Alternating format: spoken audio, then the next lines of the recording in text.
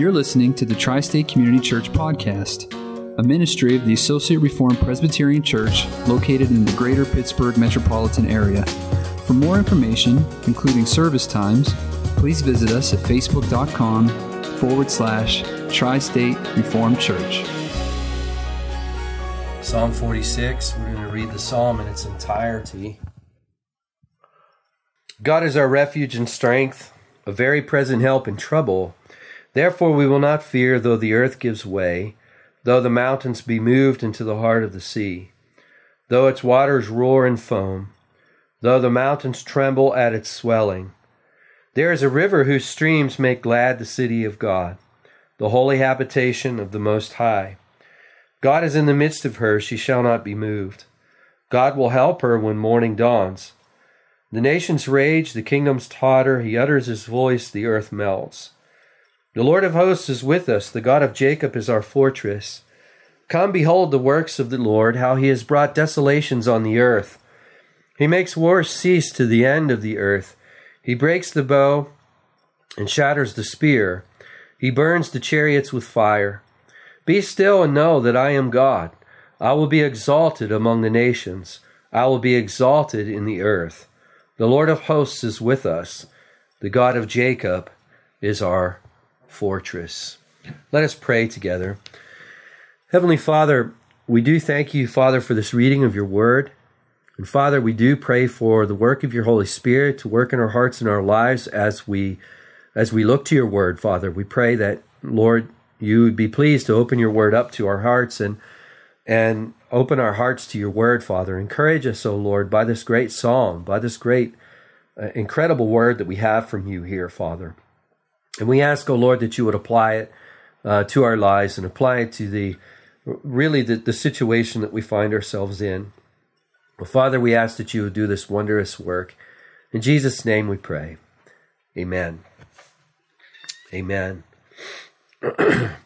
As you all know, I'm really fond of preaching, what we call preaching through the books, where you turn to a passage of Scripture, you turn to a book or a letter, and you start with chapter 1, verse 1, and you work your way all the way through.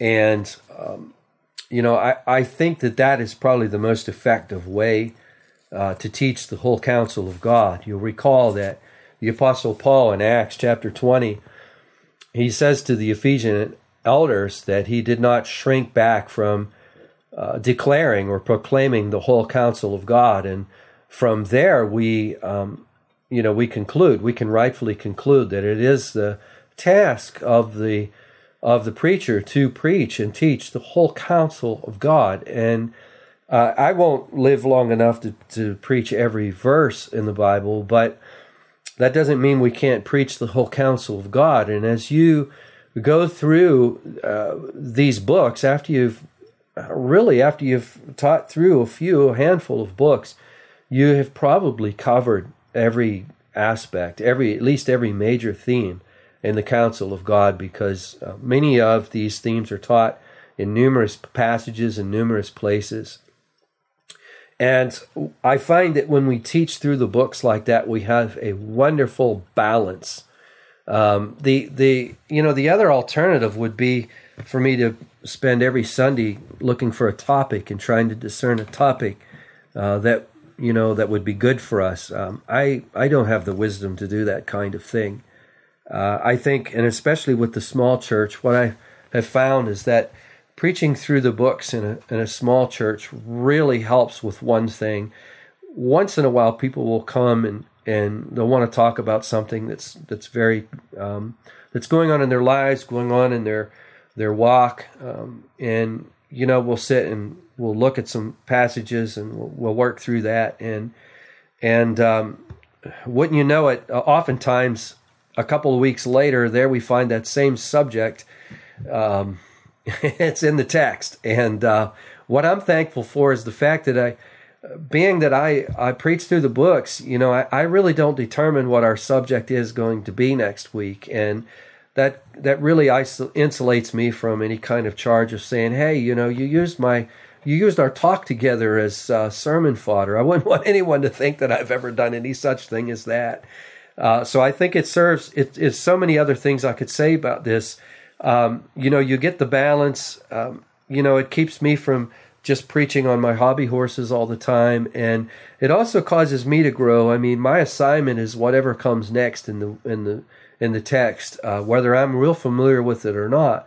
So it keeps me growing as well as keeping everyone else growing. Now, all of this to say is there are indeed times when, we do deviate from that. And we've just concluded, that with the season of Advent, we concluded kind of a topical set of messages. Every year I want to stop what we're doing and focus on the incarnation of God stepping in time, space, and history in the person of Christ Jesus.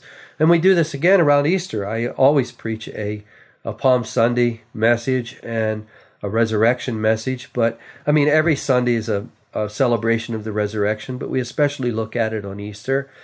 And in addition to that, there are sometimes there are seasons and times in the life of any congregation where the situation that we find ourselves in really calls for us to look topically at the Word of God and to look for direction and look for comfort. And last week, as I said earlier in the service, I really did have a great burden to share Psalm 46 with you, because I think that as we've closed 2020, and I have a sneaking suspicion that there isn't anybody that's upset about that 2020 is past. In fact, maybe some of you got these things. One of the kids sent us a little cartoon that has this little mouse, and there's a mouse-sized trash can right next to the little mouse, and above the mouse is the number 2020, and the mouse grabs 2020 and hurls it into the trash can, and then 2021 appears, and then the mouse is jumping up and down. I think that kind of summarizes it for many of us. But, as we move into 2021, so many people are feeling insecure and uncertain about, okay, what's next? What are we in for next? And where can we draw comfort and strength? Now, this may or may not be the actual emotion that each one of you are experiencing, but I can say with certainty that you're rubbing elbows, unless you're like me, stuck, not allowed to rub elbows with anybody. You are rubbing elbows with people who are scared. And even with myself and Tammy being quarantined this week, we still got one of these, and you can do a lot of ministry with one of these. And, I was talking with a man earlier this week, and nobody here knows him. He's not someone that anyone knows. In fact, he doesn't even live in the tri-state area. But he is a believer. He's a believer. I would call him a very strong believer. But he's just petrified over what's happening and what's going on and what's next. And he, and I'll say more about that, but this is the way some believers are feeling. How about those who really have no anchor in the faith, who are not anchored in Christ Jesus, who, they're kind of lost to just kind of speculate about what's next. A lot of people are very anxious. A lot of people are very scared. So Psalm 46 not only comforts us, but it teaches us how to comfort other people when we're experiencing anxiety. And Psalm 46 has provided strength and comfort to countless believers ever since it was published thousands of years ago. And probably most famously, it provided support, strength, and comfort to the German reformer Martin Luther, who wrote his, what's come to be his most famous hymn, "A Mighty Fortress is Our God," is written after Psalm 46. And Luther himself didn't just find great strength from this psalm, but he also counseled even his closest colleagues with this psalm. We know from letters and we know from writings that There were times where Luther applied Psalm 46 to his colleague Philip Melanchthon, for example, when they were in the very heart of the Reformation and they were outnumbered and in really very much danger. And Luther would apply Psalm 46 to counsel Melanchthon with this. So it's a powerful psalm. And what I want to do this morning is just kind of briefly look at it verse by verse. And I'll spend more time in verse 1 than the rest of the psalm. Verse 1 being our scripture memory verse, a lot of times we don't get around to memorizing those, but I would encourage you. If you don't memorize Psalm 46, currently I'm working on trying to memorize Psalm 46. Just for myself, I find that this COVID stuff really affects your memory. I'm finding that it does mess with your memory. Someone said something to me the other day. I couldn't even remember what they said right after I got off the phone. So I don't know what that's all about. But verse 1, if you only memorize anything, verse 1 would be one of the crucial verses to memorize. Try to memorize that this week because you'll find it to be really, really helpful in times of anxiety. If you're not feeling anxious now, trust me, your time will come when you do. And there are plenty of people around you who are very anxious, and this can be a gate. This can be a gateway actually to Christ, and God could he could use you as easily as anyone else to lead that person to Christ, to lead them to the anchor. Now, notice how the psalm starts. It starts with God, which is we think, well, that's basic. Shouldn't we always start with God? I mean, actually, how often do we screw that up? I mean, how often do we start with all kinds of other things? The starting point is God. Very first word, Elohim, is God. It says God is our refuge and strength. It's not government. Some may, and I hope none of us are doing this, but perhaps some of us are sitting in front of Fox all day, and looking at, all of the things on there, or sitting in front of CNN all day, or, I couldn't, I would like to discourage that as much as I possibly could, because, you're not going to be sitting in front of a Christian message all day, that's for sure. Even if you're on Fox and there is some language, some God and country kind of language, I just want to warn you about any kind of God and country language. After 9/11, these 9/11 services were popular for a while. Some of you will remember those, and I was invited to speak at those things. And wouldn't you know it? I mean, I was only invited to speak at those one time. One thing I noticed was, people would invite me to speak to those things, and then when the next year rolled around, I wouldn't get a phone call. I was never asked to come back to a single one of those things. And at first I thought, what am I doing wrong? But then now as I look back, I just kind of laugh on it. I think it's really funny because there's a principle here. When it's God and X, God and country, or God and whatever, God is usually going to end up in the back seat, and whatever follows the conjunction "and" is what's going to be center stage. And you go to those things, if you got a little too much Jesus with those things, don't be surprised if you're not asked to come back. The psalmist doesn't do that. It's not God and anything. The psalmist here starts with God, and that is so profoundly important. One of the most important things that we're going to look at in this psalm.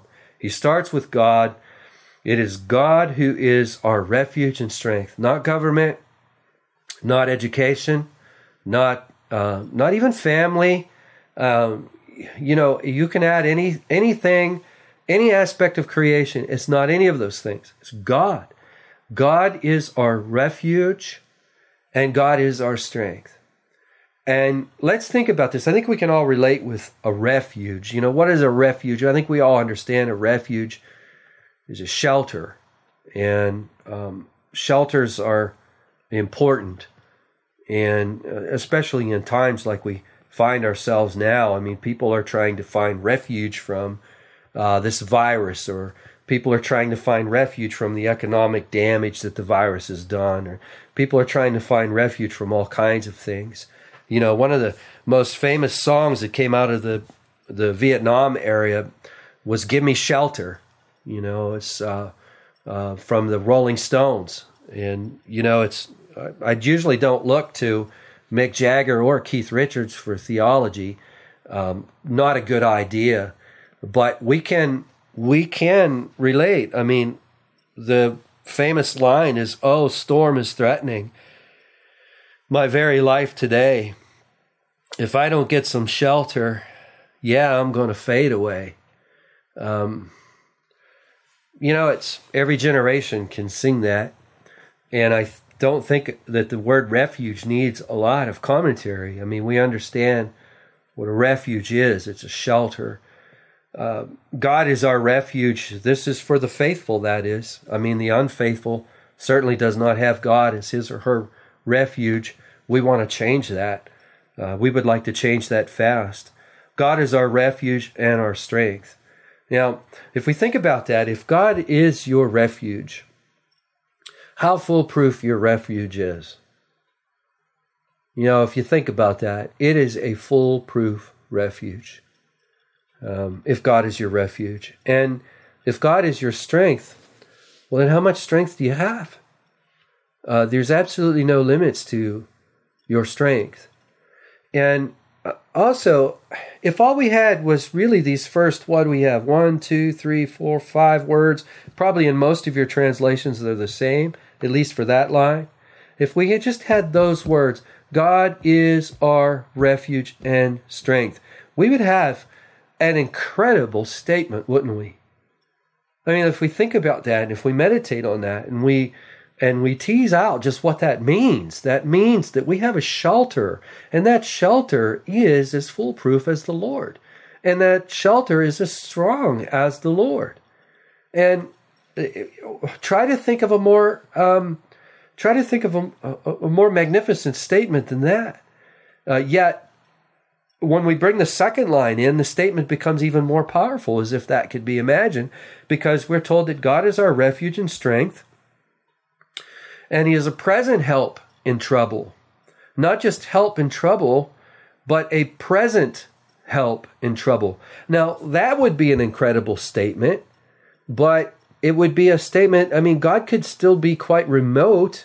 I mean, he's present, but he could still be quite remote, kind of like, like the folks that sit in Nevada or wherever, and through satellite images, they watch events that are taking place around the world, and then they respond really within seconds, but nevertheless, they respond from a location that's on the other side of the world.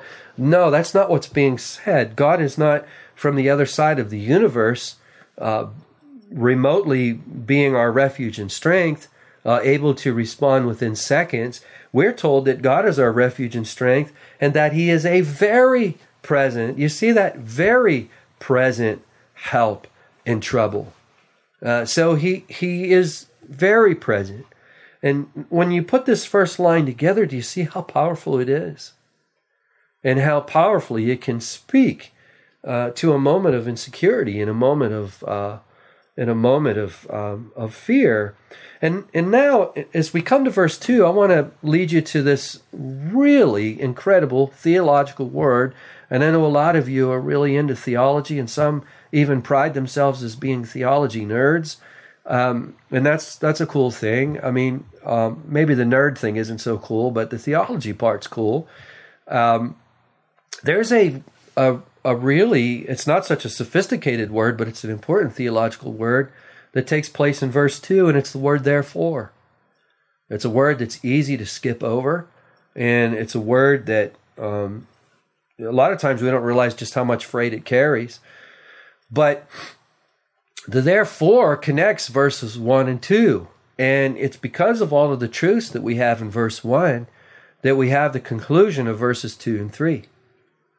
The therefore, because of the facts, because of the certainty of verse 1, therefore we will not fear.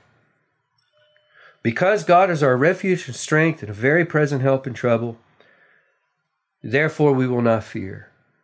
And here we see the linkage. It's an important linkage between faith and anxiety. It's a linkage that Jesus picks up in the Sermon on the Mount, when he talks. In fact, why don't we go there? If you keep your place in Psalm 46 and go to the Sermon on the Mount, and over the years at different times when I've sat down and helped people with anxiety, this is a passage that I've often turned to. Matthew chapter 6, starting with verse 25. Matthew 6:25. Keep your place in Psalm 46. This is a well-known passage. Jesus says there, "Therefore I tell you, do not be anxious about your life, what you'll eat or what you'll drink, nor about your body, what you'll put on. Is not life more than food, and the body more than clothing? Look at the birds of the air. They neither sow nor reap nor gather into barns, and yet your heavenly Father feeds them. Are you not of more value than they?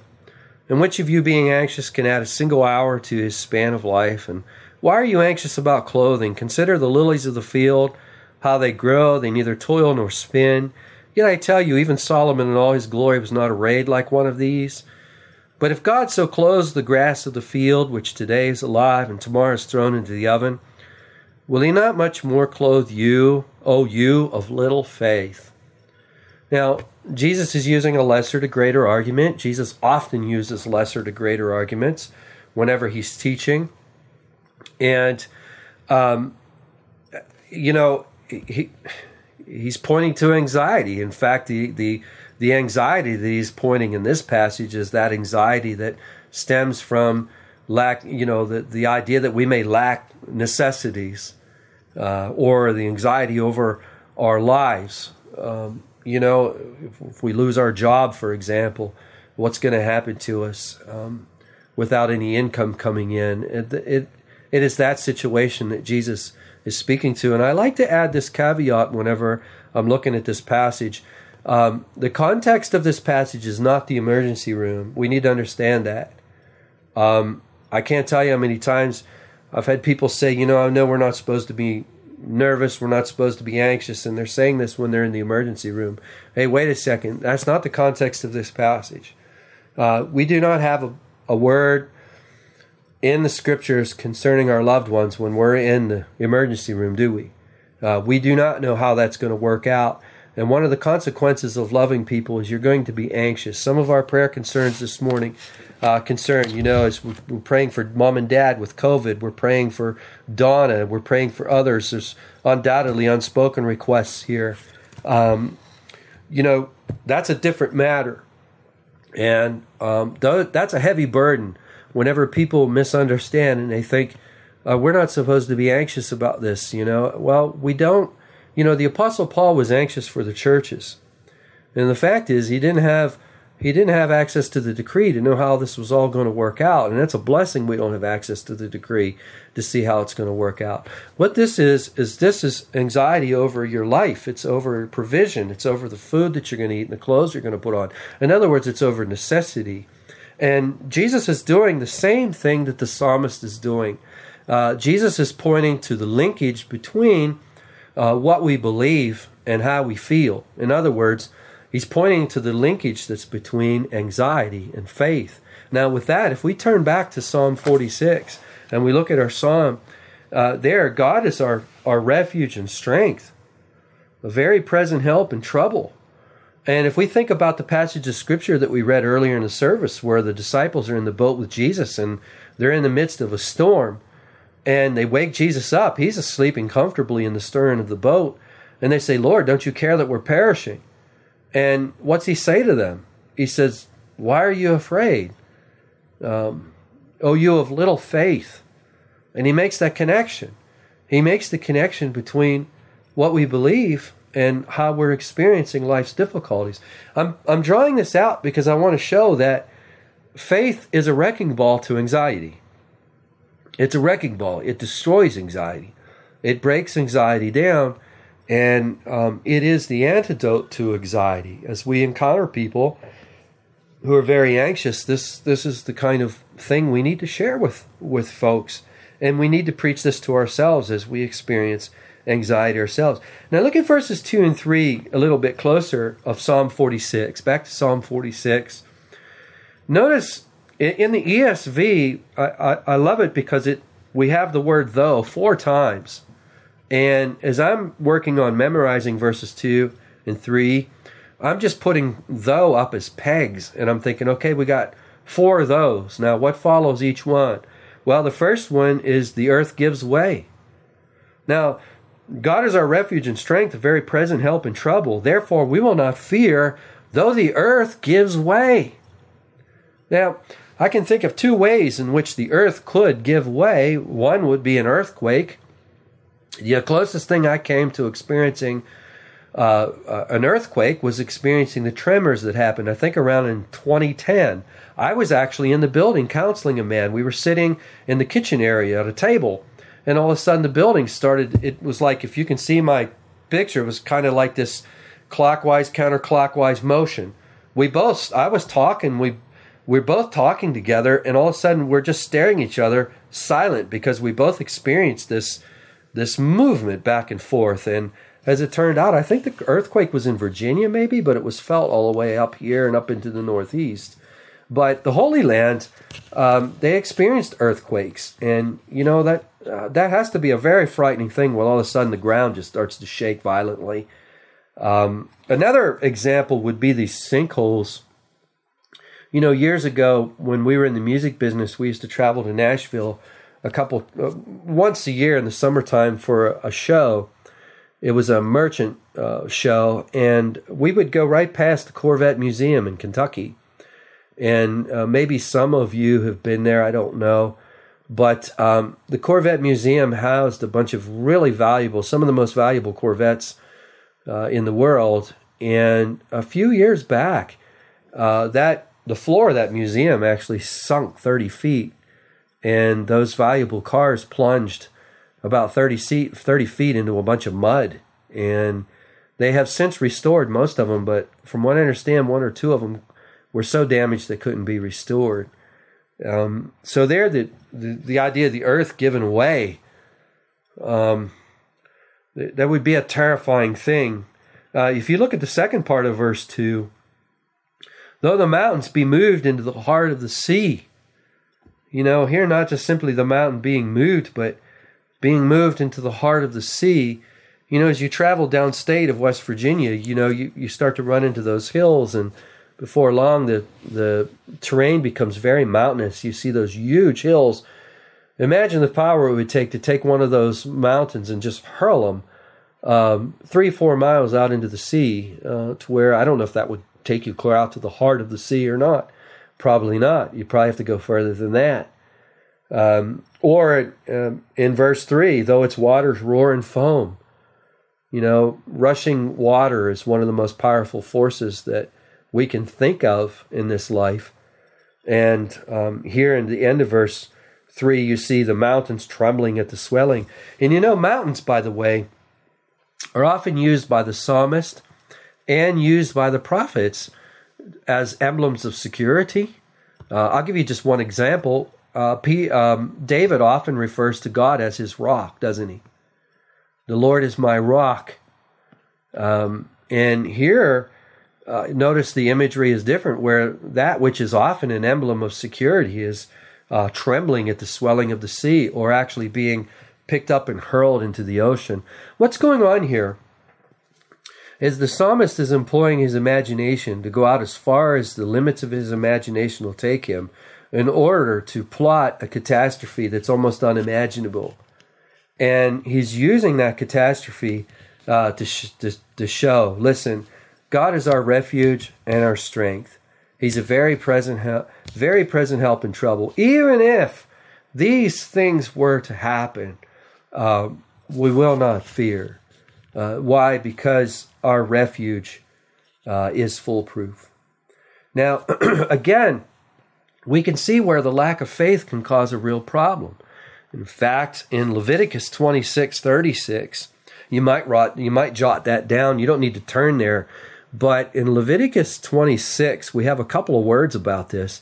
And in verse 36, we're shown that the wicked are driven actually by the sound of a fallen leaf. And I don't know if anyone's ever been able to observe what a fallen leaf sounds like.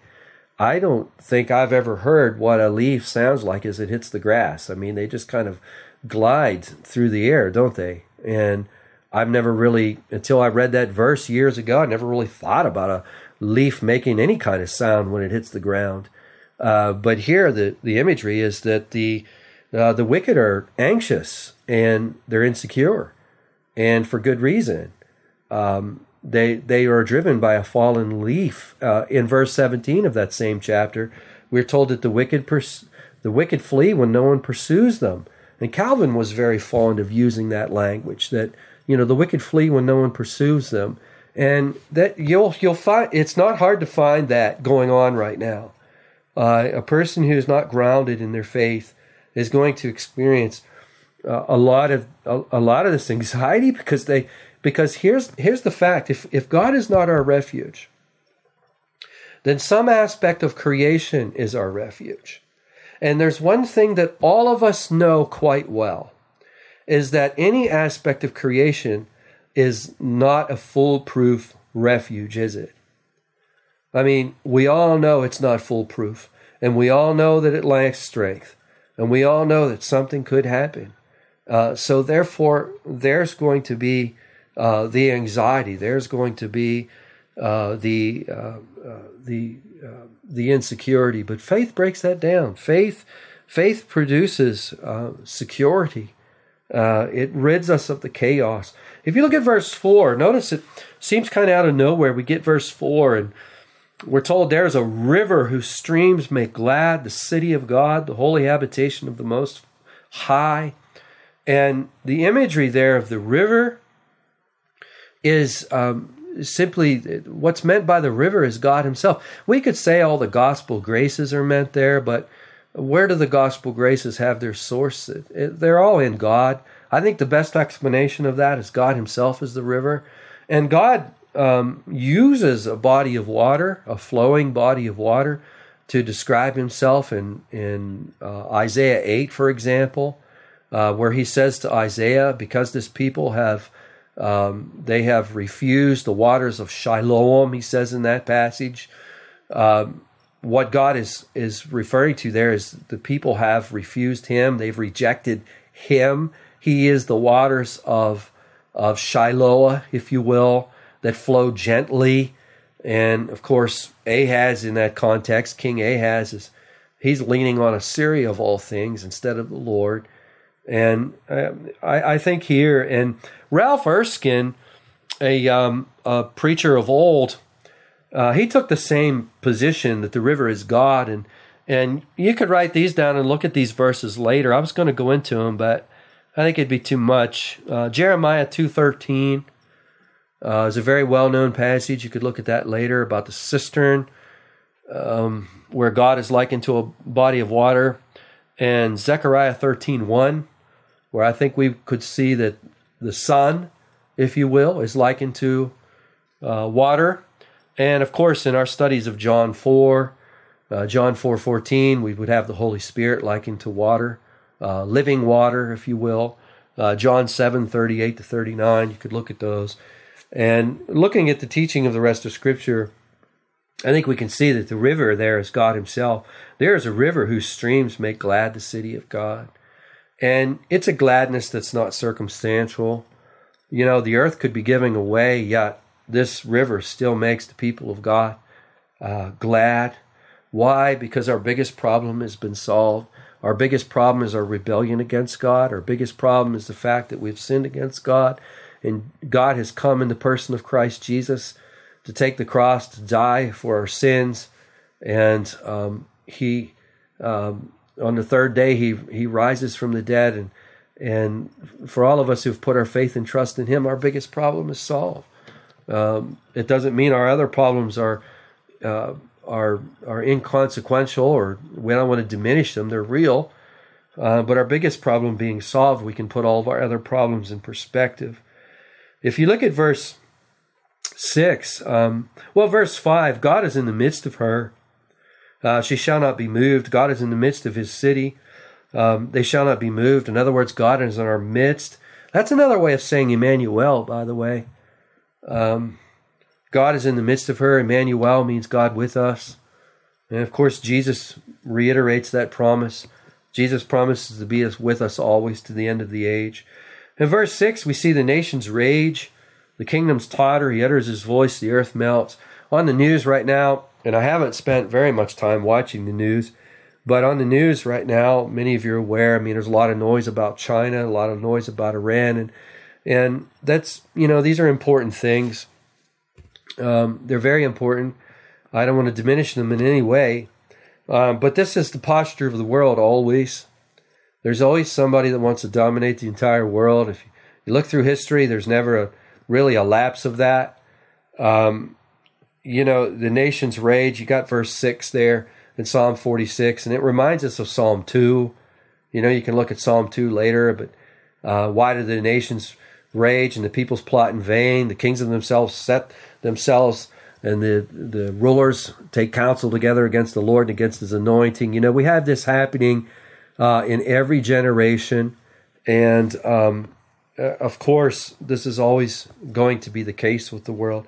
Again, I don't say this to say that we shouldn't care. We should care, because once in a while, when these guys do get power, and when their power does increase, they do oppress a lot of people. There's a lot of people in China being oppressed, and we should care about that. We should care deeply about the people that are being oppressed everywhere. But notice verse 7, the Lord of hosts is with us. The God of Jacob is our fortress. Again, this is another way of saying Emmanuel, God with us. But notice how God is with us. We're told the Lord of hosts is with us. And you might read that and you might think, I don't really understand that. It doesn't mean much to me. In Luther's hymn, he uses the word Sabaoth. How many have heard of Sabaoth? Raise your hand if you've heard of Sabaoth. Sabaoth, that's the Hebrew word. And what it means is Lord of hosts. Now, what does Lord of hosts mean? It means that God is a commanding officer of a mighty army of angels, is what it means. Jesus, when on the night that he's betrayed, Peter pulls his sword and takes off the ear of one of the captors, and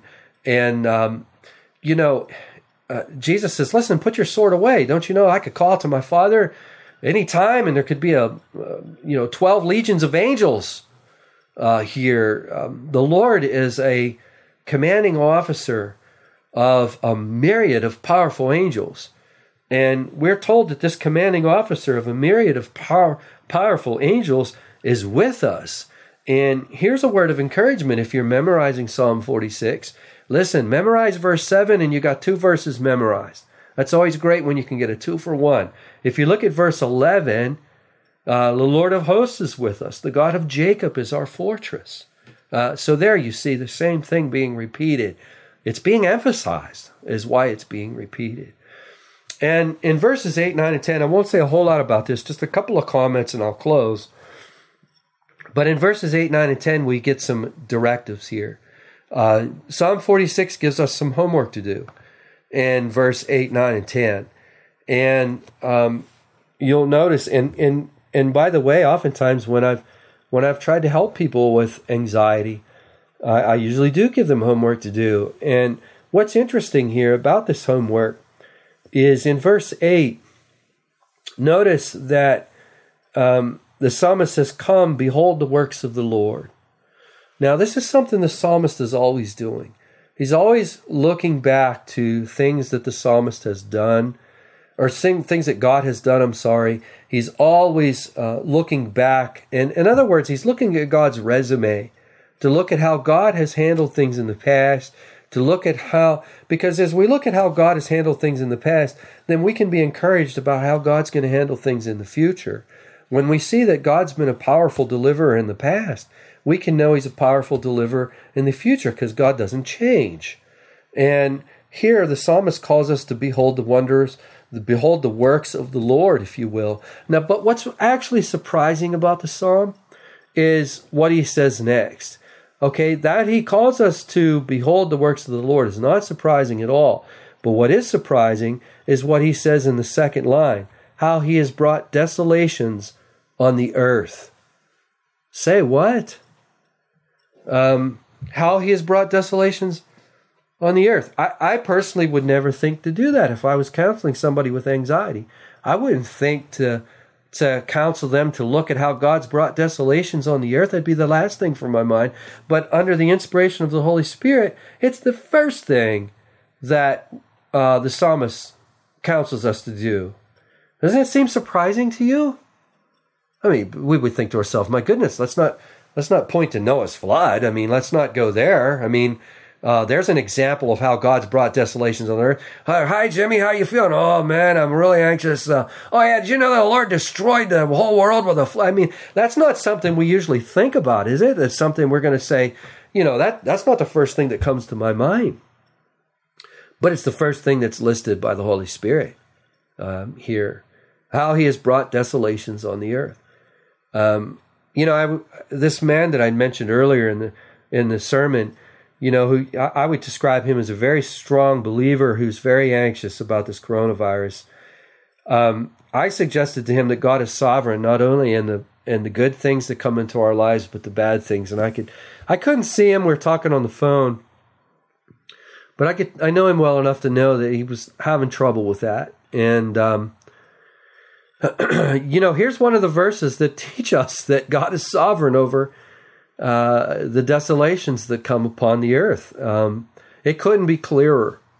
God has brought desolations on the earth, and this is an antidote to anxiety. This is to help us. All of these it helps us and comforts us in this way. That God is in control even of all of the bad things. Now, you guys know this because you hear me talk like this all the time. But I'm pointing this out to you to show that, first of all, it's the first thing that the Holy Spirit points to. And secondly, the people that you're probably going to be trying to help, they might be hearing this for the first time, actually. And if they have heard it before, I think that a lot of times we want to try to defend God and we want to say that, okay, God does all the good stuff, but he couldn't possibly be involved in any way in the calamities that happen. But that's just not true. That's not biblical. God is sovereign over it all, and it's all working towards the bringing in of the new heavens and the new earth. And by the way, our scripture memory verse from last week was, "Come, Lord Jesus." Amen.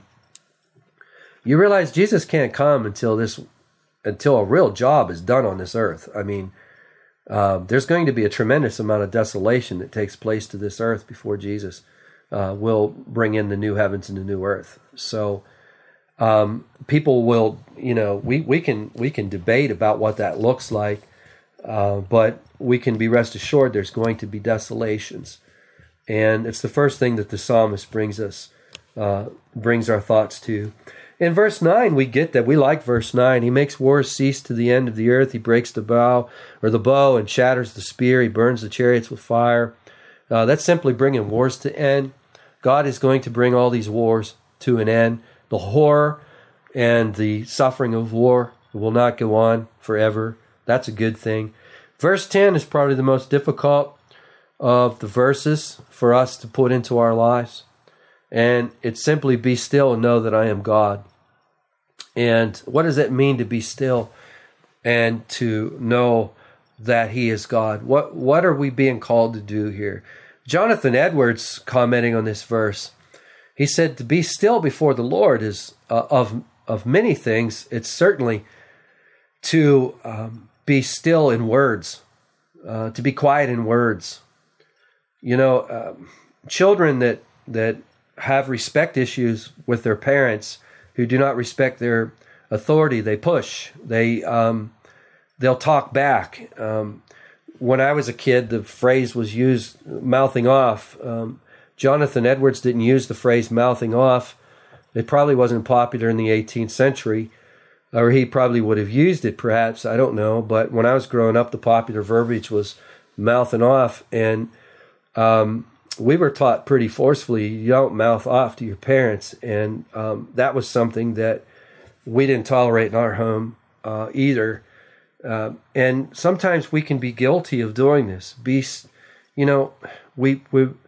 fail at this whenever we say, Lord, why are you doing this? And it's okay. I mean, it may be okay to ask why the Lord's doing this, but to try to give the Lord directives on how he should do it a different way is actually to pull God away from his throne and to see it ourselves there, is it not? Do you follow what I'm trying to say? Let me give you an example from my own life and how I have sinned in this way. It's 9 years ago to this very month that I got the job at the courthouse. And I didn't want the job at the courthouse. I've told many of you that. I did not want that. We started planting the church in 2008. We had X amount of dollars to plant the church with. By January of 2012, that money was gone. We didn't have any money to continue planting this church with. And, okay, how are we going to continue on? Well, I'm either going to start doing fundraising all the time or I'm going to have to go to work and raise funds, support myself so I can continue to plant the church. Well, before I could even think about fundraising, this job presented itself. And after I realized that, okay, this is what the Lord has for me, I think I shared with Jim and Tammy a few years ago. I handled that like a spiritual brat, actually. I was like, Lord, this is not what I want to do. This is not in the plans. I mean, we've got 20 hours of counseling on the average going on every week here. It wouldn't be humanly possible for me to keep up with 20 hours of counseling and have a Bible study and a sermon together that's worth anybody spending a half an hour or an hour with me. It's just, and then work a 40-hour job. It's not possible. What do I get rid of? I don't want to get rid of anything, Lord. And I thought I was being really respectful of the Lord as I was going through all this, but in fact of the matter is I was not still before the Lord. And the fact is, we can't see the big picture, can we? Can any one of us actually see the big picture? Can we not? Can we see, like, we don't even see this much of the picture. And sometimes these things roll into our lives. And some of you might not think this is a big deal, but I can remember being almost devastated by having to go to the courthouse. It was like, okay, I'm going to have to disband this 20 hours of counseling. They were all unbelievers. Almost all of them were unbelievers. And I was sharing the gospel with them. And I'm going to have to quit doing that. It really, I'm thinking, how in the world am I going to tell everybody? But what happened in February was they started canceling on me. I never had to tell anybody. I had the counseling scheduled, and one by one they would call and cancel. Then I couldn't get them on the phone, and the Lord dried that up. So just an example of how I've been a spiritual brat once upon a time. Perhaps maybe you'll flesh this out. This idea of being still and knowing that He is God is something that I don't think we ever really get down in this life, but it's something that we need to work towards and look at. I mean, if God is our refuge and strength, He's a present help in trouble. He's with us through all of these things. We don't know why all these things come. Why is 2020 the year that the coronavirus is going to go out throughout the world? Why is Tina grieving over the loss of her brother right now? We don't know the answer to all these questions. Some of you are grieving losses right now. Why is all that happening? We don't know the answer to that. It's pastorally cruel for anyone to attempt to answer those questions. It's pastorally cruel to try to do that. But we can't see the big picture. We can't see the big picture. And what we've got to do is be still before the Lord, call on the Lord to increase our faith, to call upon the Lord to bless us and strengthen our faith so that our resolve can be peaceably in Him. Notice what He says after this. He says, I will be exalted among the nations. I will be exalted in the earth. And that's a promise that we have. God is promising to be exalted among the nations. All of these leaders right now that are doing everything they can to take any vestige of God's law out of public life will one day bow their knees to the lordship of Christ Jesus. Let's pray that they repent before they meet Jesus, but they will bow. God, there's his promise. He will be exalted among the nations, and he will be exalted in the earth. And that is something we need to keep before us always. Verse 11, we have verse 7 repeated as a refrain. The Lord of hosts is with us. The God of Jacob is our fortress. Just a reminder again that God is with us. My prayer is that you can use this, and I'm throwing a lot of information out there. I know I am, and you can always listen to this again. It's recorded. I got my recorder running right here on my desk, and you can go back and listen to this. You'll find this is basically what you do whenever you're talking with someone who is just littered with anxiety. This is it. I mean, this is what we do. And this is what we preach to ourselves as anxiety comes into our own lives. As here we find ourselves in the first Sunday of 2021. There is a lot of uncertainty, but there always has been. And these are the tools that we use in order to walk faithfully with the Lord through these ups and through these downs. So let us pray. Heavenly Father, we so thank you, Father, and praise you for this word that you've given us, Father, which is so comprehensive. There's so much more that could be said about it. It is so comprehensive, Father, and we thank you that in this one place we can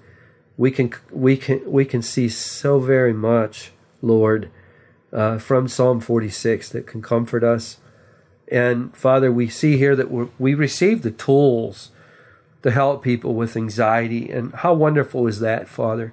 Everyone who is here this morning listening to this, or everyone who will listen to a recording later of this, can learn from this the tools to help somebody with anxiety and how paralyzing anxiety and fear can be. We can be involved in the wonderful work of helping people and lifting them out of insecurity and fear to embrace Christ Jesus, the anchor. So, Father, I pray that, Lord, you would apply these things to these wonderful souls that have logged on this morning, Father. I thank you for this church family and everybody who is here with us this morning. I ask for your blessing to be upon them. Apply these wonderful principles to our hearts, Father. And we pray these things in Jesus' name. Amen.